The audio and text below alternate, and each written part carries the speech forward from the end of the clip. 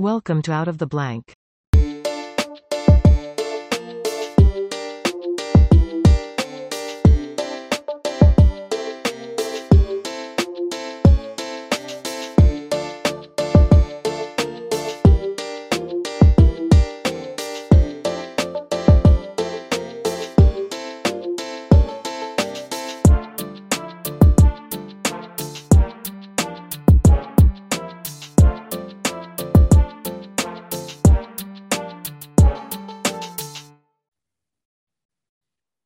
Welcome back to another episode of Out of the Blank. It's Jane. She's back. Hi there, back again. Jane, how has it been? It's been a little bit. How was the new year for you? It's quite cold. We've had quite a bit of ice and snow about. But yeah, a new start, new year. So yeah, I like the spring. Looking forward to the spring. Did you make any New Year's resolutions like people do? No, I haven't made any. I used to, but I don't.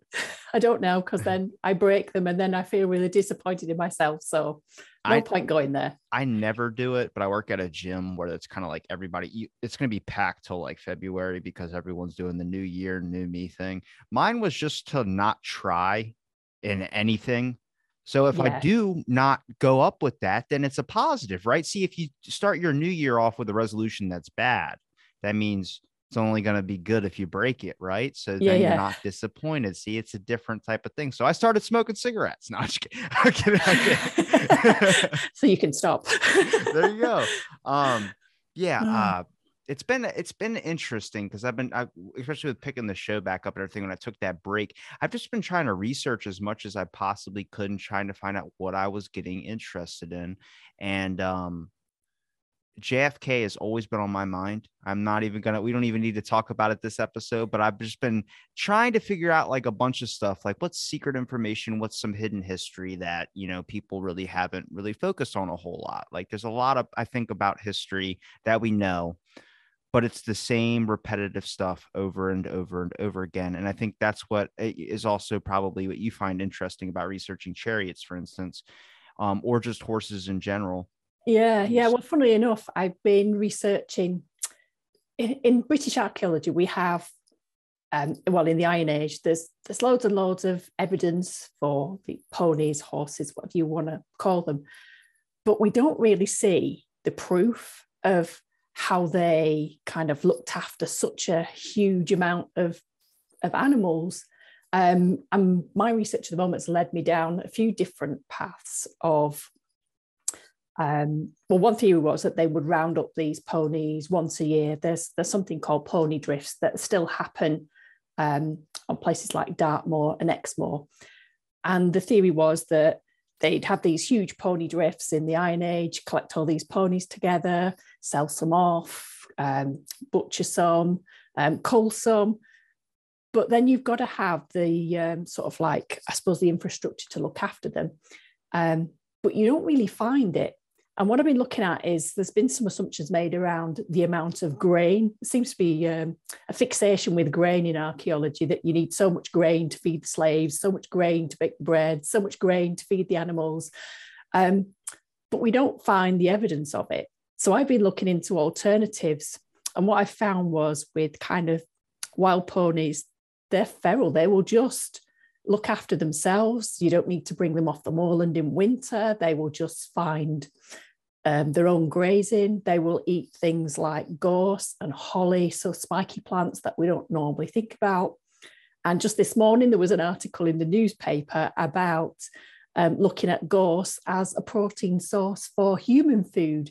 So I was quite blown away by that. It was like, well, actually, all these people thinking about grain might have been going down the wrong track altogether. So, yeah.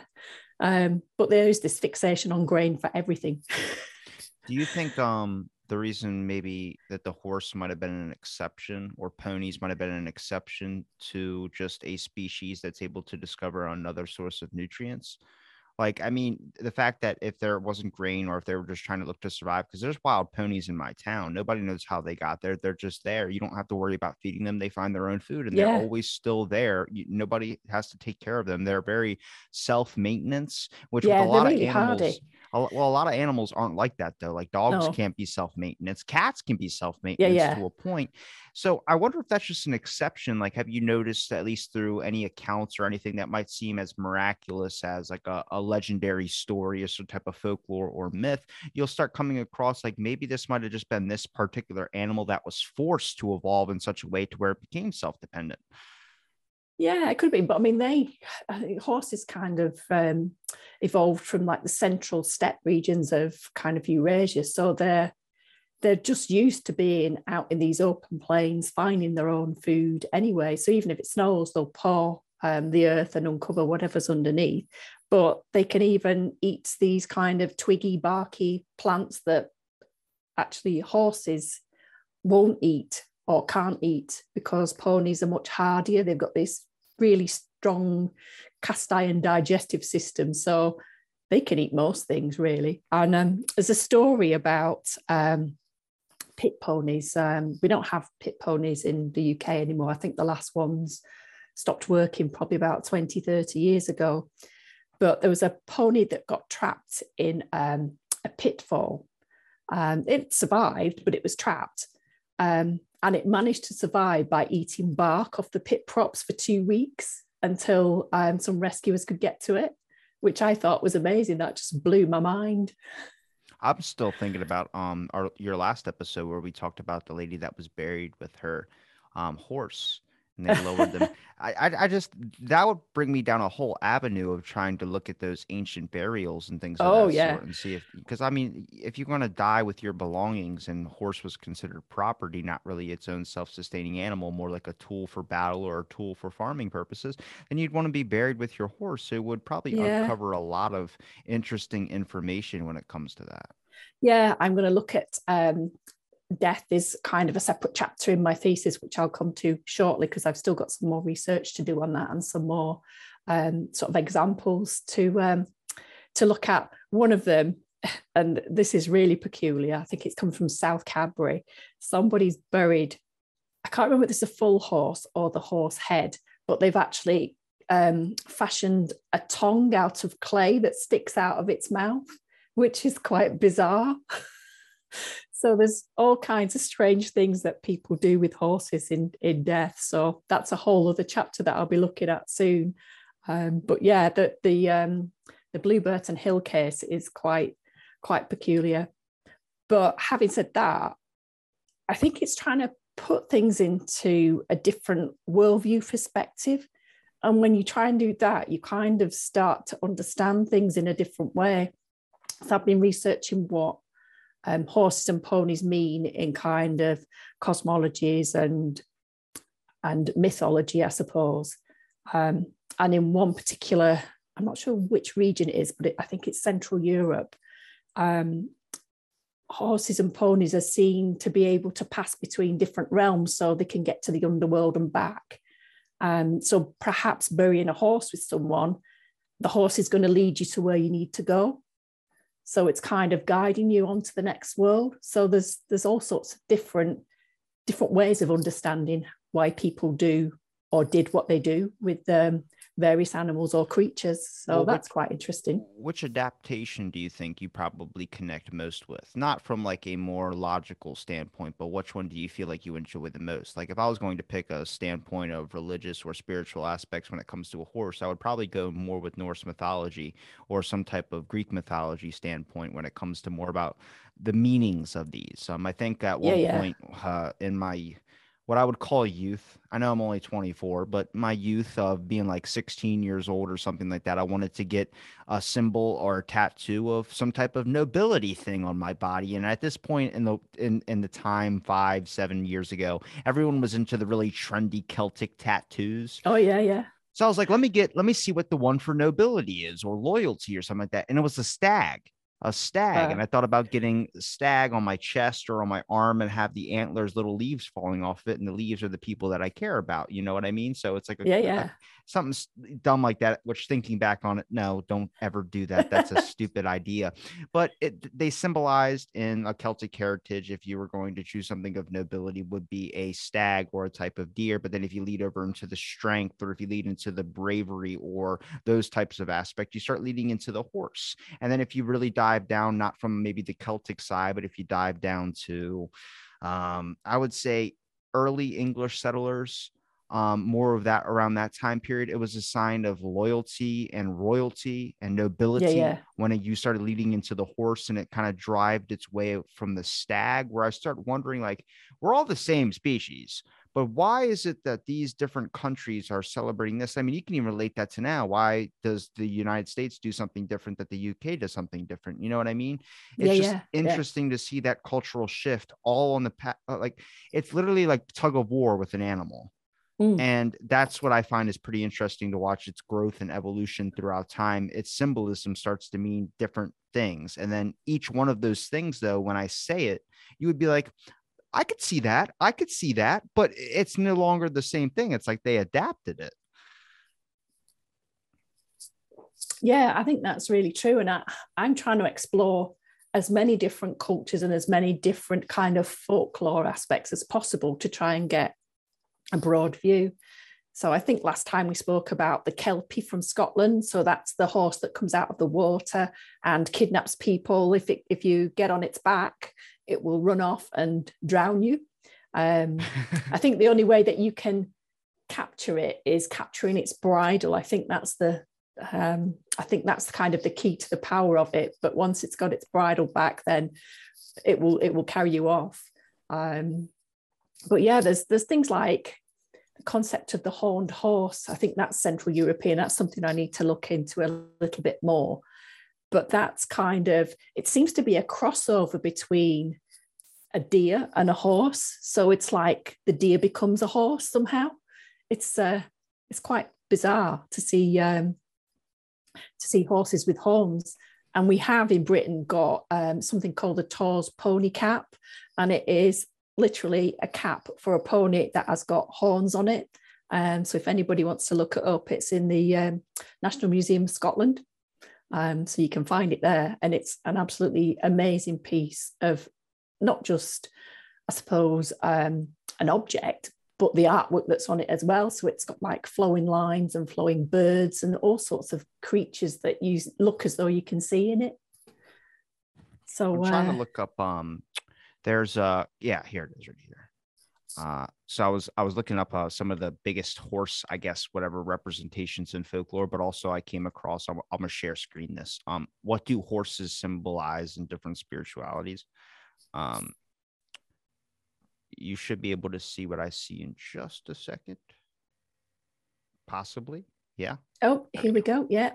So horses symbolize freedom, power, courage, and wisdom in most cultures. A horse is often interpreted as a sign of liberty and dreams, but can have gloomier meanings. In some Christian artwork, a white horse symbolizes death, and a pale horse represents famine in the Bible's book of Revelations. I mean, I think that's what probably, if you were going to talk about horsemen, people would either bring up like that movie with Johnny Depp, or what is it, the Headless Horseman, Yeah, or they yeah. would probably bring up the spiritual aspects when it comes to the Bible of the four horsemen of the apocalypse. Yeah, yeah. It's strange, isn't it, how many kind of folklore tales and mythological tales that horses are actually connected with. Thinking about the white horse, that's a big character in the Rig Veda as well. So that's like the forerunner of Hinduism. So yeah, there's so many different worldviews that have horses in them. And the Rig Veda, if you get a chance to just read it, it's quite difficult to read on its own, but there are versions where there's like a translation and a kind of tells you what it's talking about. But that's all about gods and chariots, sort of like controlling the world and the weather and the seasons on a daily basis. I would have loved to have lived in that time. It was absolutely brilliant. It's really interesting to watch how it's gone from such strong power in folklore or myth to where it's at now, where there's like, it's like in some type of music video for some country song, a dude riding on a horse. It's like, really, they have fallen so far in the grand aspect of like just the timeline of history.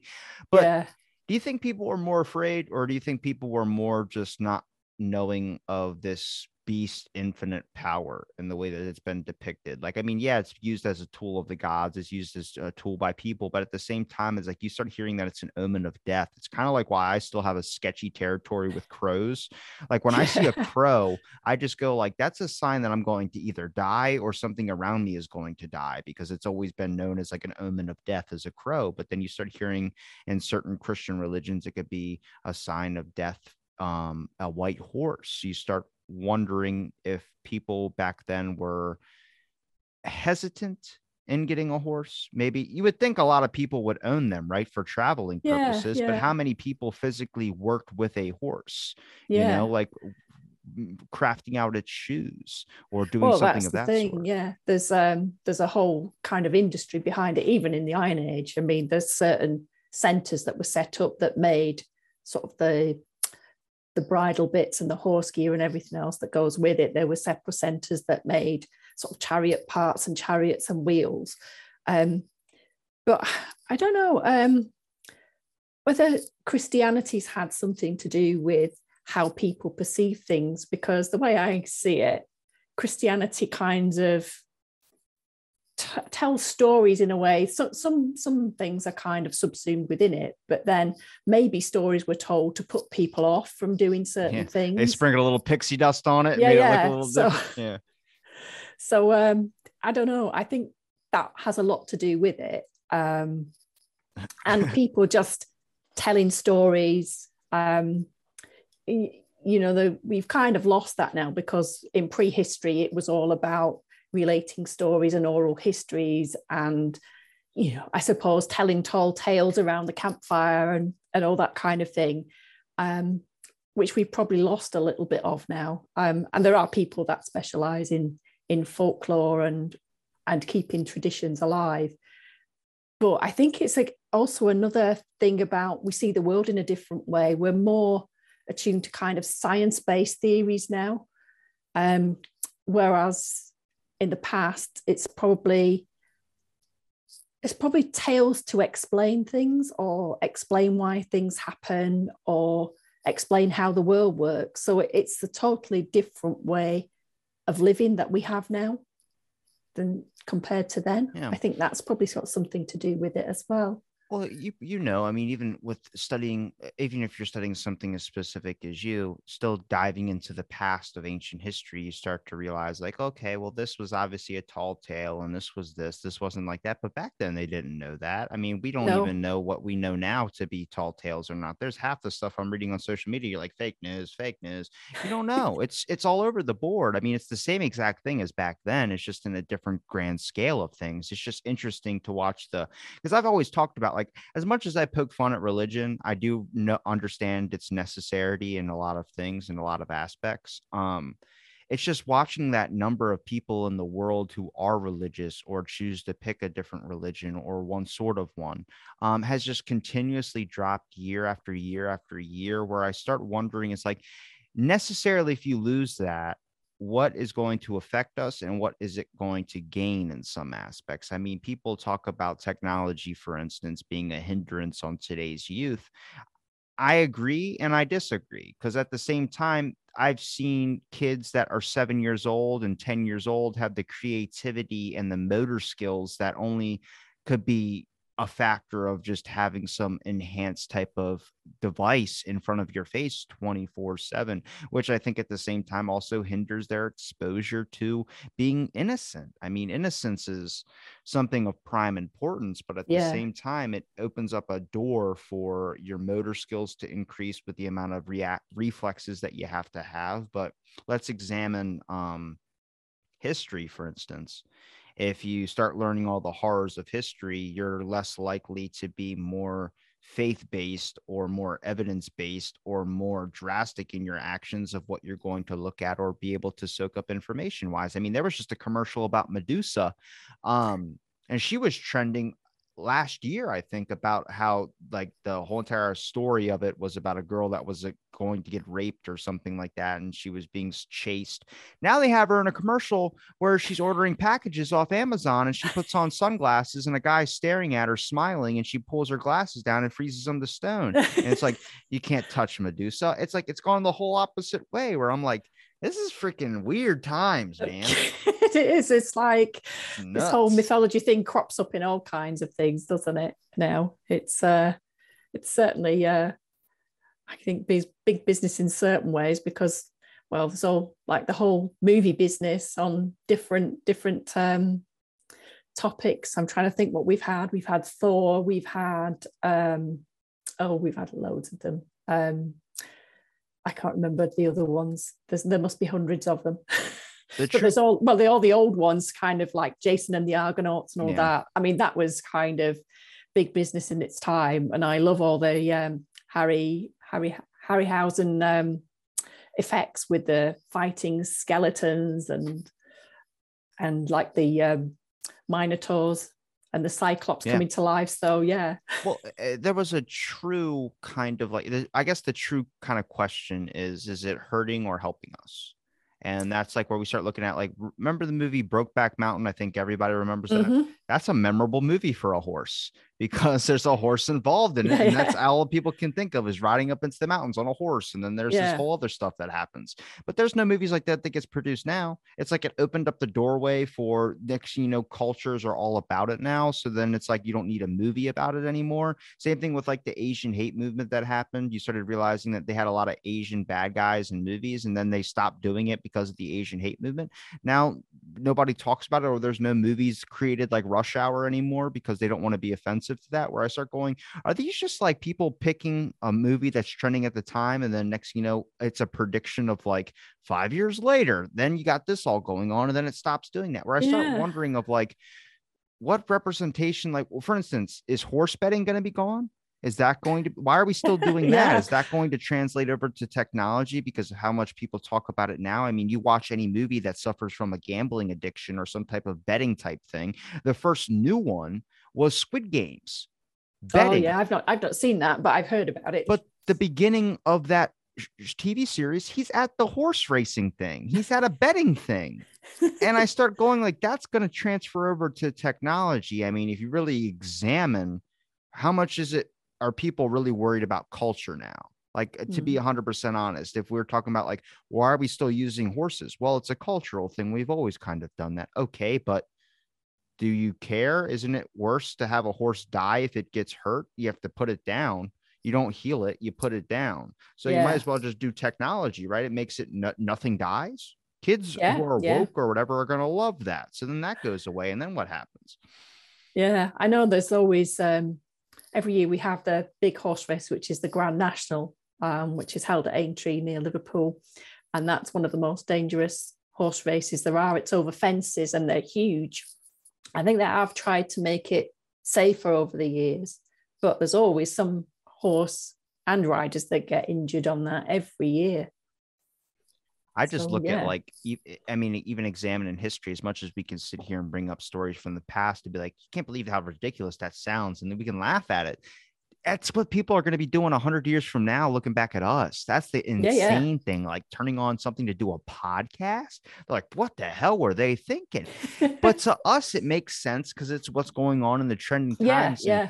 That's what that whole example that I was explaining earlier was about. Like, this all correlates to the same exact thing of like these stories, these ideas that sound so ridiculous of how you could think of a horse being these types of things, but that's what they knew at the time.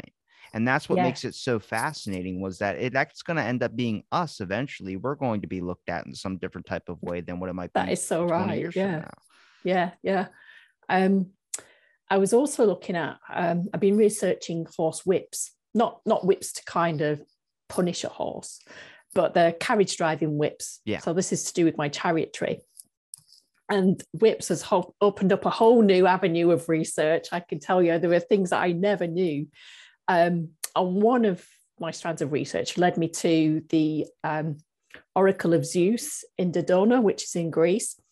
I've actually visited there, but it's quite a while ago.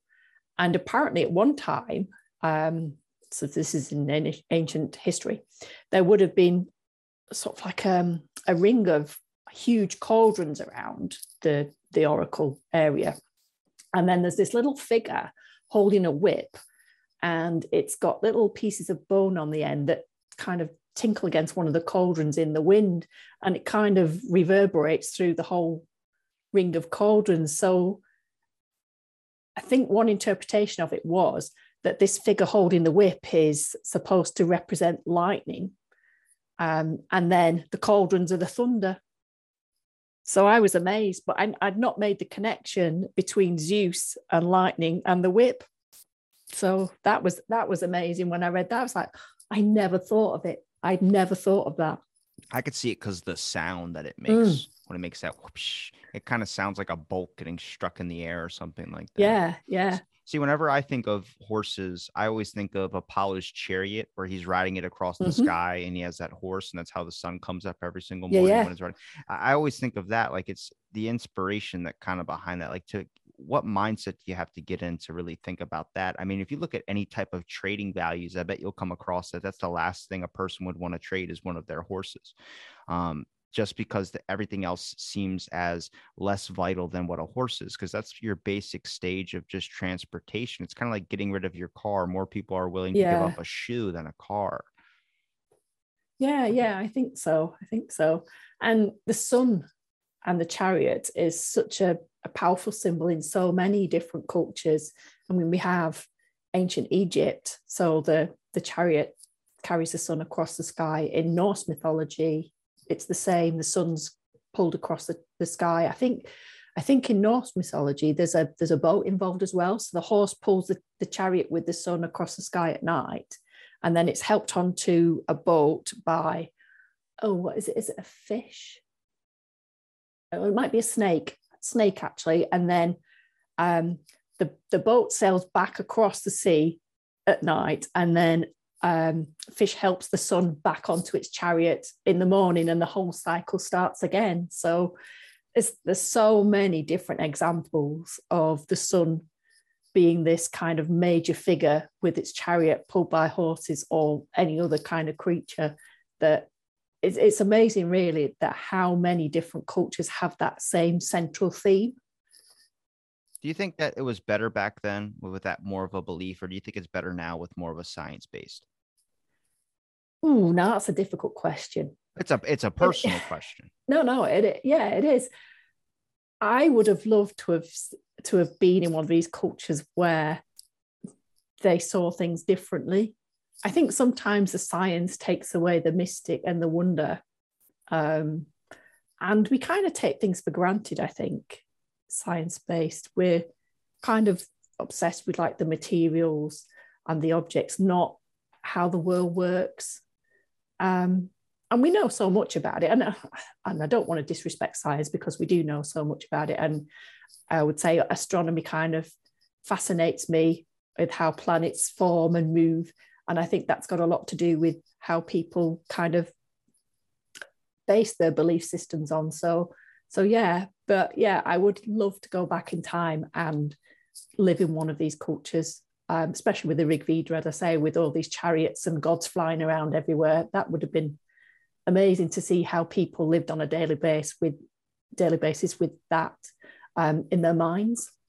I'm more science-based when it comes to space, but I also like the myth and the folklore of just the life and how civilization's built, because I think that's probably where some of our greatest innovations come from. I mean, just people, the ideas that they knew, trying to be advanced. I mean, Tesla, for instance, wanting to create a death ray, an earthquake machine, all these types of things. He didn't have basic concepts of right and wrong, what sounds like a supervillain in a movie. They didn't know what supervillains in movies were. But now that we know that, I start to wonder if that hinders our growth. Like, imagine if a certain technology, a certain thing was never created. Imagine if the horse was never used for that. Imagine if they used something completely different. If they used a cow, I mean, an ox, it was used for a lot of farming purposes. But imagine if that was the giant symbolism. Imagine people riding into battle during the Civil War or whatever on a cow or chicken or whatever they could possibly use. Have 100 chickens tied up to a chariot and start going. it's a different thing where you start wondering the alternative line of history, Yeah, and yeah, what would that be like?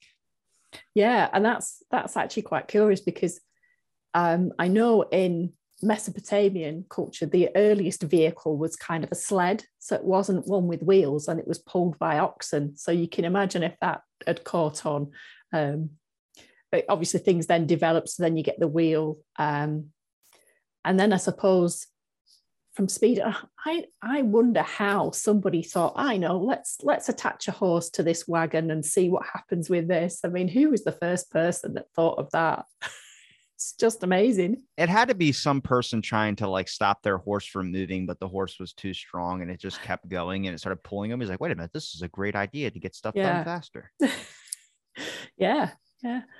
But obviously these Mesopotamian sled, that was a symbol of real status and importance. As a There's a figure called, what's he called? The N, or the bearded man. And there's all kinds of like assumptions as to what his figure is. Is he a priest? Is he a king? But he's the one that's riding around in this sled. So it's obviously transport for someone who's important.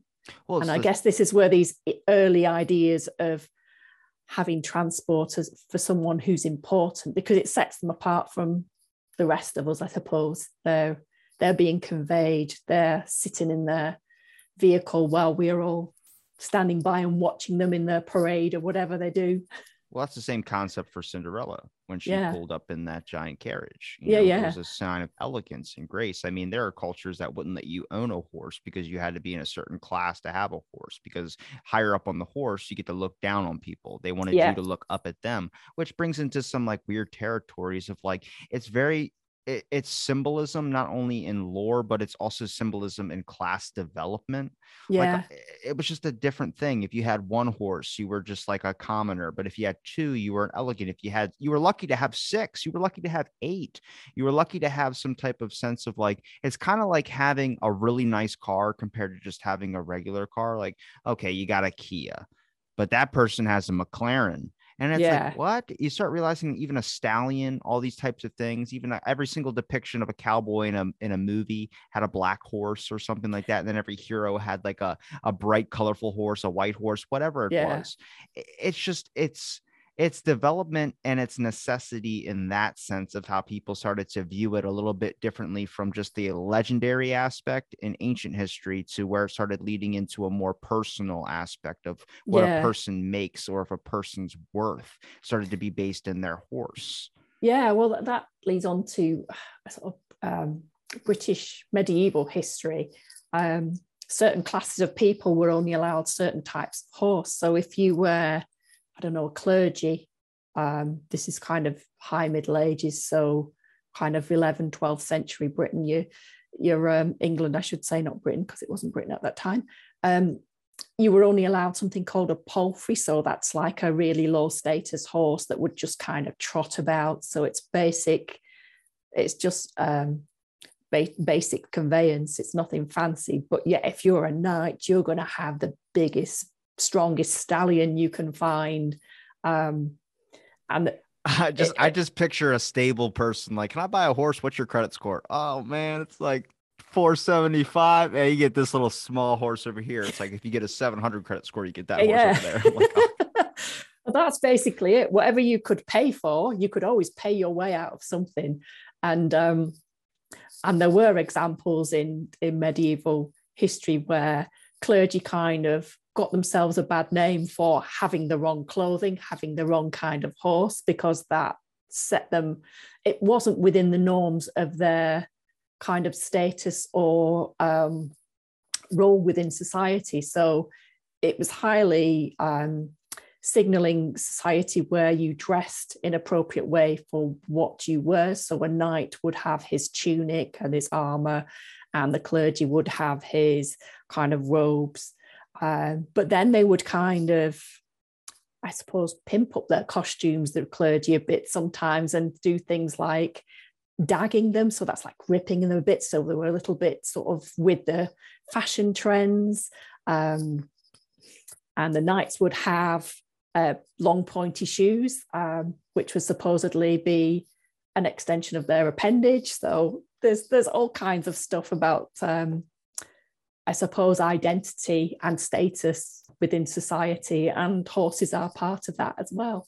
Yeah, symbolism, the meaning kind of switched over a little bit too, which is interesting because you think if you were a knight and you were trying to put armor on or something like that, you'd want something that covered the most vital parts, not really worried about how it looked. It's kind of like clothes now. Like when Yeah, I see yeah. people walk out in wintertime wearing shorts or something like that, and their legs are like purple because it's just getting like they're so cold. They're like, oh, I'm not cold, bro. I'm not cold. I just start going like you're losing like the vital aspect of trying to look good compared to just trying to stay warm, where you start seeing the production of clothing start to change a little bit. I mean, the times have just shifted in such a weird way where it's like it was somehow still the same, but it just went in a different direction than I guess we initially thought. It's kind of like if me and you decided to look back at like ancient history and we saw like an old ancient tablet. Now we're going to make our own depiction of what it meant based on our own thoughts, but then like what the logical standpoint of what it might have been created for might have been something completely different. Yeah. Yeah, I think that's it. And I think it's just trying to put your mind in a different mindset when you're looking at the material to try and understand what people might have been thinking. And we were never going to know what someone was thinking way back then. There's just no way of knowing. But I guess it's just based on what evidence you've got and how you can try and interpret it. Have with your thesis that you're creating, have you included a section that's strictly upon like just deaths when it comes to an aspect of like torture methods used by horse? I've not got one on deaths regarding torture. I am going to have a section about death and burial and perhaps beliefs, which will kind of incorporate what they do with full carcass of a horse or partial carcasses, because there's something really bizarre going on with horse legs that you find buried in particular places, sometimes in sort of like the perimeter of sites. So there's obviously some kind of meaning to that, which needs a little bit more investigation. And certainly horse hoof sort of like insignia appears on sort of like chariot equipment. So you get the little horse hoof shapes on lynch pins from the wheels and on the turrets. So that's where the reins go through. So yeah, there is a lot of things going on in Iron Age Britain. There's a lot of things to do with horse schools as well. And that's quite interesting because Iron Age people were, some of them were kind of, they collected heads, so, heads of people, put it in a bag and then take it back and you display it on a pole outside your stave encampment. Off weary travelers. Yeah, and also they believed that the power of someone was contained in the head. So if you had the head, you had their power as well. So it's all about capturing their power and kind of using it for your own purposes. So maybe something similar was going on with the horse head as well. You got to do, well, especially when it comes to horse death, dismemberment by horse. I had to look it up a second ago. I was like, what was that torture method called? With it? Yeah. But they had a lot of torture methods based off of the dismemberment of a horse. They had one called a wooden horse that someone would sit on, and it was a blade that they would sit on, and it was in the stance of a horse. And then it would just slowly slice you in half. I mean, that's stuff where it's like, I don't know what goes through the mind of the person that's creating that. And at the same time, what's going through the mind of the horse just being freaked out and running in one direction while other horses run a separate direction and completely separate you. Yeah, because there is that. I've heard of that torture, which is where you're tied to two different horses and they gallop in different directions, and it kind of just pulled you apart. I mean, dragged by a horse too. People would just tie you to the back of. That's the whole reason why cowboys had boots, so they could slip out of the stirrups if they fell off their horse and were bucked off. And it was illegal at one point for women to ride horses. Did you know that? Well, that doesn't surprise me because it's been illegal for women to do most things at some point in history. That's a good freaking point. But they were afraid of because apparently there's something where it's like a climactic moment that a girl can have on a horse or something like that. They were like, it's illegal to do that. And I was like, what the hell are you illegalizing fun for? Like that's the dumbest thing to me. But I just find that fascinating. There's also it was illegal to drink and ride your horse. Your horse has a mind of its own. My horse isn't drunk. So if I'm drunk, that's okay. My horse has a mind of its own. But It'd that was probably take you illegal home. too. It could probably take you home if you were drunk. I gotta look up the illegal to ride horse. There was one particular guy that they named it after. I'm like, oh my god, can you imagine being the one person that a whole entire thing of just riding a horse drunk is named after you? Oh dear, I've not heard of that. Not recently, anyway. It would have been probably a long time ago, like in the cowboy days. Yeah. Make sure I try to find that. Yeah, coming back to what women aren't allowed to do, I can remember that in World War One, the women in the UK were allowed to play football, like proper league football. But then once the war had finished, they were told no, and football was banned for women. So you weren't even allowed to play football. Well, a lot of people, I mean, this is an unpopular opinion when it comes to especially voting rights for women. Those weren't fought for by women. They were fought for by men. A lot of people don't know that the history, at least in the States over here, women got rights to vote. Men actually fought for that to happen because they believe that, that was an extra hand on your side, because if it's your wife, she's obviously going to have to vote for whatever you vote for. So they fought for them to get the right to vote, and they were like, we don't want the right we don't care about the right to vote. And they ended up getting it, and then it went that whole direction. But I mean, I don't know, I don't care what anybody wants to do, but if even saying what I just said, people go, what do you think, women didn't fight for the right to vote? I was like, some of them probably did, but it's been logically pointed out that it was men that fought for them to have the right to vote so they could get an extra voice on their side. It was all like a selfish thing. Yeah. I think it was probably slightly different over here, that the suffragettes were quite prominent, but there were men that did fight for the vote alongside them. And I think that at that point in time anyway, it wasn't just women that were excluded from voting. It was men who didn't own property or below a certain age as well. So it was kind of rights for quite a lot of different people. So yeah, but that doesn't take away the importance of the suffragettes trying to draw attention to their battle for their equal right to a vote. Yeah, it's interesting how the times have changed so much.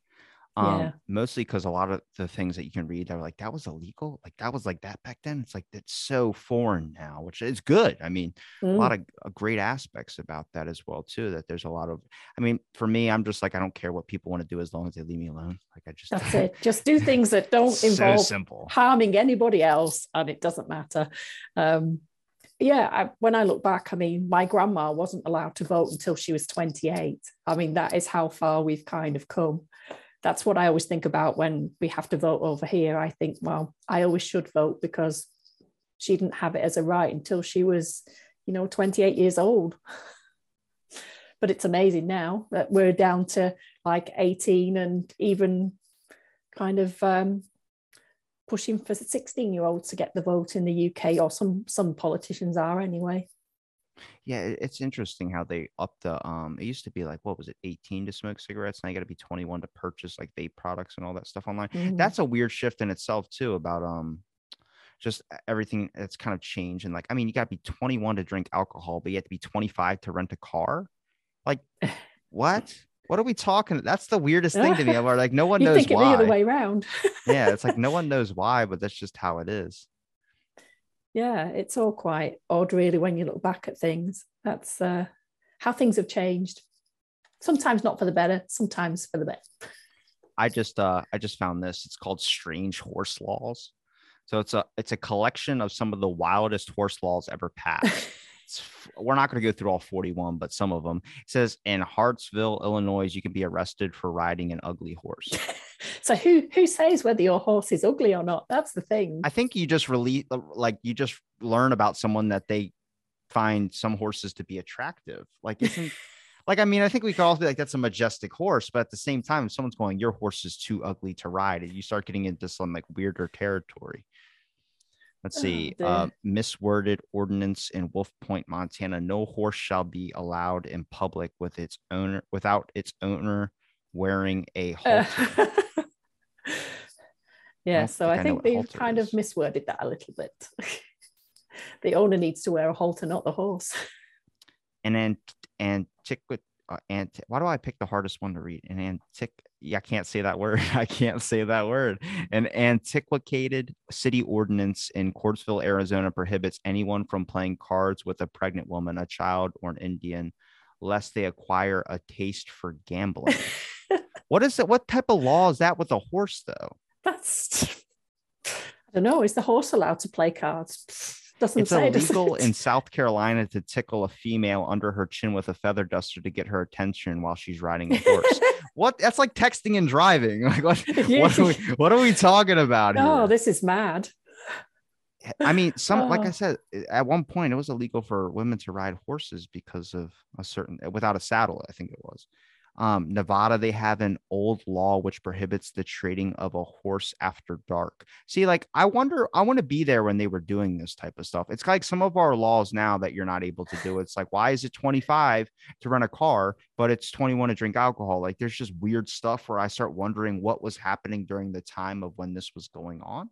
Like, it doesn't make sense now where you look back at it, like, it's been too long, but people are like, well, that's just always how it's been. It's like, well, change it. Why the hell are you? What are we talking about? I think, well, in the UK, it's 18 for alcohol, 17 to drive a car. So it's slightly better. An attorney can be barred from practicing law in Oregon should he refuse to accept a horse in lieu of his legal fees. Dude, what? It's so weird. It's so weird. Okay, how are you going to take your horse to the bank? Oh my God. The rider of any horse involved in an accident resulting in death shall immediately dismount and give his name and address to the person killed. It's like driving your car, that you have to stop and that's I just picture like someone gets hit by. I mean, how many people do you think were killed by being trampled by a horse? It had to be like large parades or gatherings. It couldn't have just been a common thing unless you were hit by a carriage going really fast. Yeah, I guess it depends on whether they were out of control or not, because this is what needs to be in your thesis. Yeah. But I mean, I am going to be looking at some of the kind of injuries that people got. It's been quite difficult because of COVID. All the collections have been out of bounds. I'm hoping to get to one collection at the beginning of January so I can start to look at some of the injuries on people's bodies to see what kind of markers. I was reading some medical papers on kind of horse riding and carriage driving sort of in current times, because they're kind of an indicator of what kind of things happen to your body if you fall off a horse or you kind of fall out of a carriage. And and I'm not particularly squeamish, but there was one, and there was photographs of it as well, where someone had got their hand caught in the reins, had fallen off their horse, it slipped and like pulled the top of their finger off. I was like, ugh. Yeah, there was my buddy's grandmom. That's how she lost one of her fingers. Yeah, was that she was horse riding and got one of the things tied around her thing and just lost blood flow and just pulled it right off. I was like, oh, it's freaked me out ever since of like tying ropes or anything like that. Like, I just got to make sure my fingers are clear. Like, I don't want to lose a finger. Yeah, keep them clear, because that injury that I saw was just the worst thing ever. I mean, I'm not squeamish. I can watch like medical programs on TV doing the operations, but that was just kind of a step too far. It was like, oh. So I just had a weird thought. All right, so they used horses to deliver messages, right? Like horse messenger people would ride horses and be able to travel that way. You know, they used that to be able to transport organs and things of that sort if they were doing some type of medical thing. Like dead bodies were transported by horse. Oh, yeah.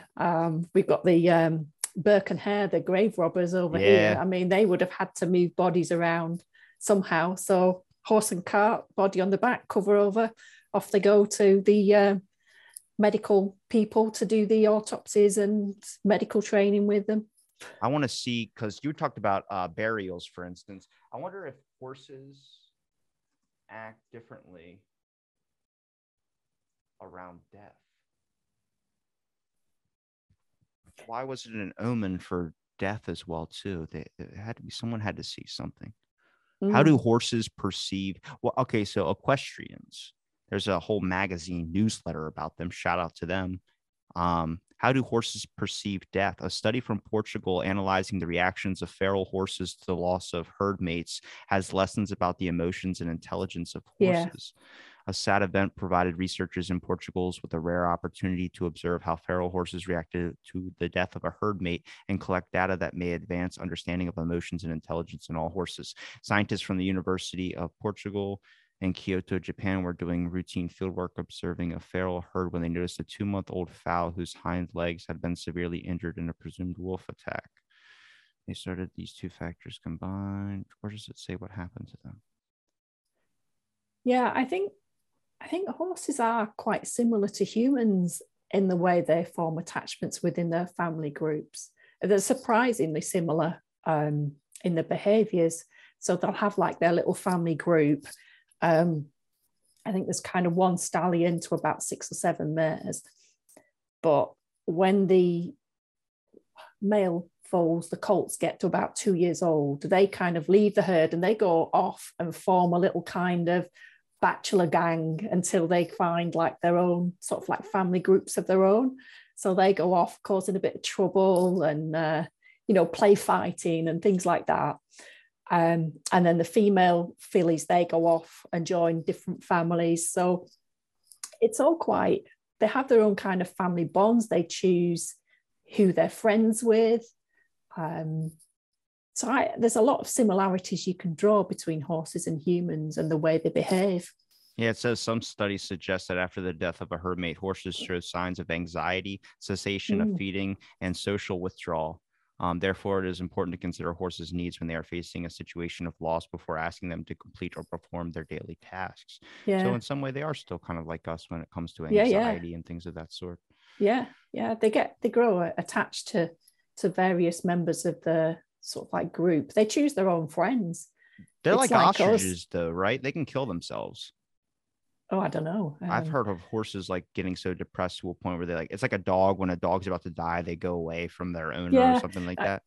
I have heard that sometimes they prefer to go away to kind of watery places to die, so on their own. So maybe that is part of it. I wish people did more studies on stuff like that to be able to find out. There's only one paper that I'd come across on that, and that's quite old, from about the 1970s, I think, which is someone who'd done some studies on New Forest ponies in the UK. But there's not really a lot of evidence in it. But yeah, it's certainly plausible. Is there evidence based when it comes to a concept of them being able to predict weather that's coming? I've not read anything about that. So I wonder if at that point, if you look at like ancient texts, for instance, being able to predict the tides, like if Poseidon's angry or not, could you use a horse to be able to do so? Well, possibly, because Poseidon supposedly created the horse, didn't he, in Greek mythology? So it's possible. And with your because we haven't really talked about your thesis a whole lot. When did you start doing that, and when do you expect it to be finished?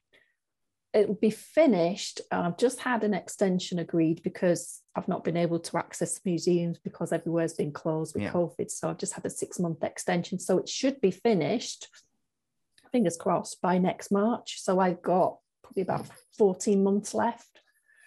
Is it hard writing something like that? It can be hard. You get to sort of like, when I started off, I was full of enthusiasm, but then you kind of hit kind of a bit of a wall part way through, and you kind of have to grit your teeth to carry on. But I think I've kind of got through a bit of that at the moment, and because I was collecting loads and loads of data and not actually writing anything. So I've been writing again the last probably couple of months, and it's coming on now. I need to hand in a piece of work probably by the end of the week. We have two kind of sessions in the year. One's January, one's June, where you have to kind of show your progress. So that's coming up for me at the end of January. So I have to get my piece of work done and all my data collection tidied up so that I can submit that as well. Have you come across, well, have you come across anything that makes you want to look back and maybe take something out to add that in? I can add things in as I go because it's not the final version until I submit. So it's always it's like an ongoing process of reiteration. So you do your research, you write it up, you carry on, you find something else, and then you can go back and revisit what you've written and kind of change it or add something or take something out. So until it's actually submitted, it's not done. So it's just like a working document all the time. Now, once you finish the thesis, are you going to move on to a different direction in your studies? I know we talked about before that there might be another one out there that you wanted to do. I don't know. I'll see where this one takes me. And see what because at that point you can my... give up the whole horse thing and chariot thing. And you can move a whole completely different direction, write a thesis on that if you want. But do you want to stay focused in on this? Not necessarily. I found interest in every part of archaeology that I've studied. So I've studied African, I've studied Near East, so that's Mesopotamian, studied some of the European. And you find things of interest in every single aspect. So I don't really know where I'll go after this, but there's definitely things I can pick up on and follow if I want to do horse related, or you can move on and see what else is out there. Yeah, I would I would get more interested into the burial aspects of things, because I see so much of that now about like issues that go on with like museums and stuff of that sort. But also there's just so much fascinating things about, like, especially when someone dies, it's a very private thing, which is weird how like Anne Frank had a whole diary that everyone just was like, this is okay to release to the public. But it's just it was never meant to be released, that was it? It was their own private thoughts. And it's something like that, so private and so intimate, that I always just find very, very fascinating. It's kind of like what recently one of my favorite comedians, Bob Saget, passed away at 65. And I was like, I would love to know what he was thinking in his last moments, because I've followed him since way before, since I guess I was born, AFB, all that type of stuff. But I've heard his podcast, everything, and heard him talk so openly about what goes on in his mind and the demons that he fights. And I'm like, something so intimate like that, especially your last moments. I mean, people really want to know, like, how did he die? I'm like, I'm not super worried about that. I'm like, just where? Because I knew the type of person that he was, and I knew the type of environment that I think he would like to rather be in than just, nobody wants to die, but, in a hotel room out of all places. And you start getting to this point of like burials, to me, just seem fascinating. When I start hearing about Egyptology or some type of thing of how they found, in this sarcophagus, they found this, and they found cats, and they found gold, and they found all this. I'm like, why? Like, that's so interesting to me like why they chose those certain types of things. Did they have a memorable thing? I mean, if we can think, me and you, of a loved one or someone that's passed, what were they buried with? What did we make sure they were buried with? How did they want to go? You start realizing a deeper insight into that person's life and who that person was. Yeah. I think there is a concept in archaeology called having a good death. So it's how you die, and where you die, who you're with, what you're surrounded by, and things like, I guess, someone who's recognized as a warrior, they want to go in like that brave battle death. They don't want to go in disgrace, and so they'll be buried with their sword and their other weaponry that makes them who they are in this life. They take it with them into the next.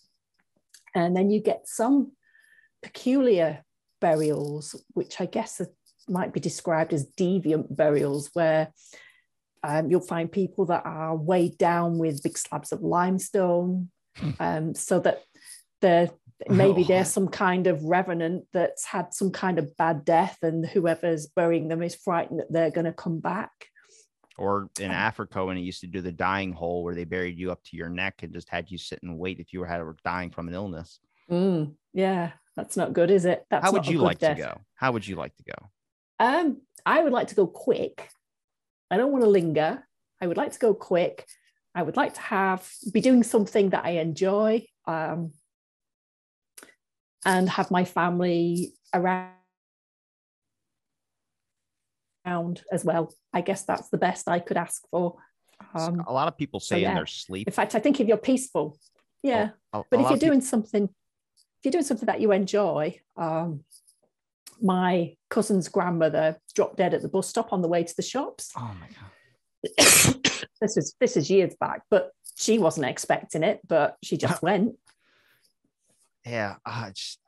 For me, my biggest fear was always in my sleep. I was like, I'd rather be awake for it, but I'd rather be doing something like, I don't know, like putting your life on the line for somebody, that type of thing seems always like a good, at least so when they write about it in the newspaper, it's not like, oh, he died in his sleep. I was like, I'd rather be like died, like saving a kid from a bus. Yeah. But I think if you're doing something that has purpose or something that you enjoy when you go, and I'd like it to be unexpected. I wouldn't like to linger on if I was ill. I think that's the best I could wish for, really. I have a lot of thoughts about, like, I think I have this continuous dream of this like beautiful location on like a roadside mountain, and there's just a wonderful sky, and there's nothing, like, it doesn't feel happy. It doesn't feel sad. It just feels like nothingness. And you're like enjoying the moment, obviously, but it's like you don't feel like you're in a rush for anything. Like there's nothing out there. I'm like, to me, that's so peaceful. Like I know that's a lot of people's fear of not having anything to do, but to me, it's like I do too much. I'd rather just have nothing to do. Like that sense of just like you're not in a rush for anything. You don't have to worry about anything. You don't need to be happy about anything. You can just be. And like, your mind's at rest. Then it's just peace. It's just at peace. There's nothing, no thoughts having to worry about in your head, and you're thinking, oh, I've got to do this next. I've got to, take the dog to the vet next Thursday or whatever. You're just at peace with your thoughts. Everyone's like, you hustle until you die. I'm like, yeah, but shouldn't living never be a hustle? It should be something that you work at your own pace and what you feel comfortable with. Because no matter if your pace is 10 speeds faster than somebody else's, it's not hustling because that's your pace. But everything's like a giant time suck now. Like people are like, you have to be doing a podcast at 1 a.m., do a podcast at 4, 5, 6, 7, 8, eat lunch, do a shower, eat at 10. And if you're not doing something at 11, you're out of the business. I'm like, well, what does everything else mean about that? That was what my old job used to be like when I worked in financial services. I left in 2014 because, I'd spent 31 years with that company doing various different jobs. But I just got to the point where you think, I don't want to do this anymore. I don't want to be on this constant conveyor belt of getting into work, having a massive inbox, and then you'd try and get to the end of it by the end of the day, I would never succeed. And then because my boss worked peculiar hours, he would get up at like 4 a.m. He would do all his work kind of between 4 and 9 in the morning. My inbox would be like through the roof again when I came into work the following day. So you just never got on top of it. And I just thought, why am I doing this? Just get off the conveyor belt and go and do something else. Yeah, you gotta see. I always like working within my own hours, but it's so hard because everything now is like you have to do this job, you have to do it 9 to 5. I'm like, some people just aren't fit for that, and I'm not willing to be miserable just to do a 9 to 5. You know what I mean? I'd rather work. If anything, I work like 3 a.m. till like whenever, and I'm like, that's easier than doing something where people spend all day and then they go home and they're too tired to do anything. I'm like, that's not a way to live. Your history book would be so short if that's how you lived your life. Yeah. So I think you have to have that quality in your life and you have to enjoy what you're doing. And I think that was the biggest learning for me, that when I suddenly realized that I didn't enjoy what I was doing anymore, that you've got to change things. And I don't earn as much money. I'm a lot poorer than I was, but I've got more time and I enjoy what I'm doing. So it's swings and roundabouts. If you can get up and smile instead of being upset that you have to go to some job, that's winning. Yeah, it certainly is. Well, Jane, I appreciate you for doing the podcast again. Going to get you back on a third time, I bet. Where can people find your links? Any links you want to let people know from your, is it just your Twitter still, or you got a site? I've got my Twitter, and you can find me on the University of Manchester web pages and just search my name in there. I should come up with my photograph. I'll link it all in the description. Is there anything you want to let people know before we wrap up the show? No, I'd just like to say thanks for having me back on. It's been a pleasure. They got we got to get you a Rocky 2 poster in the background next time.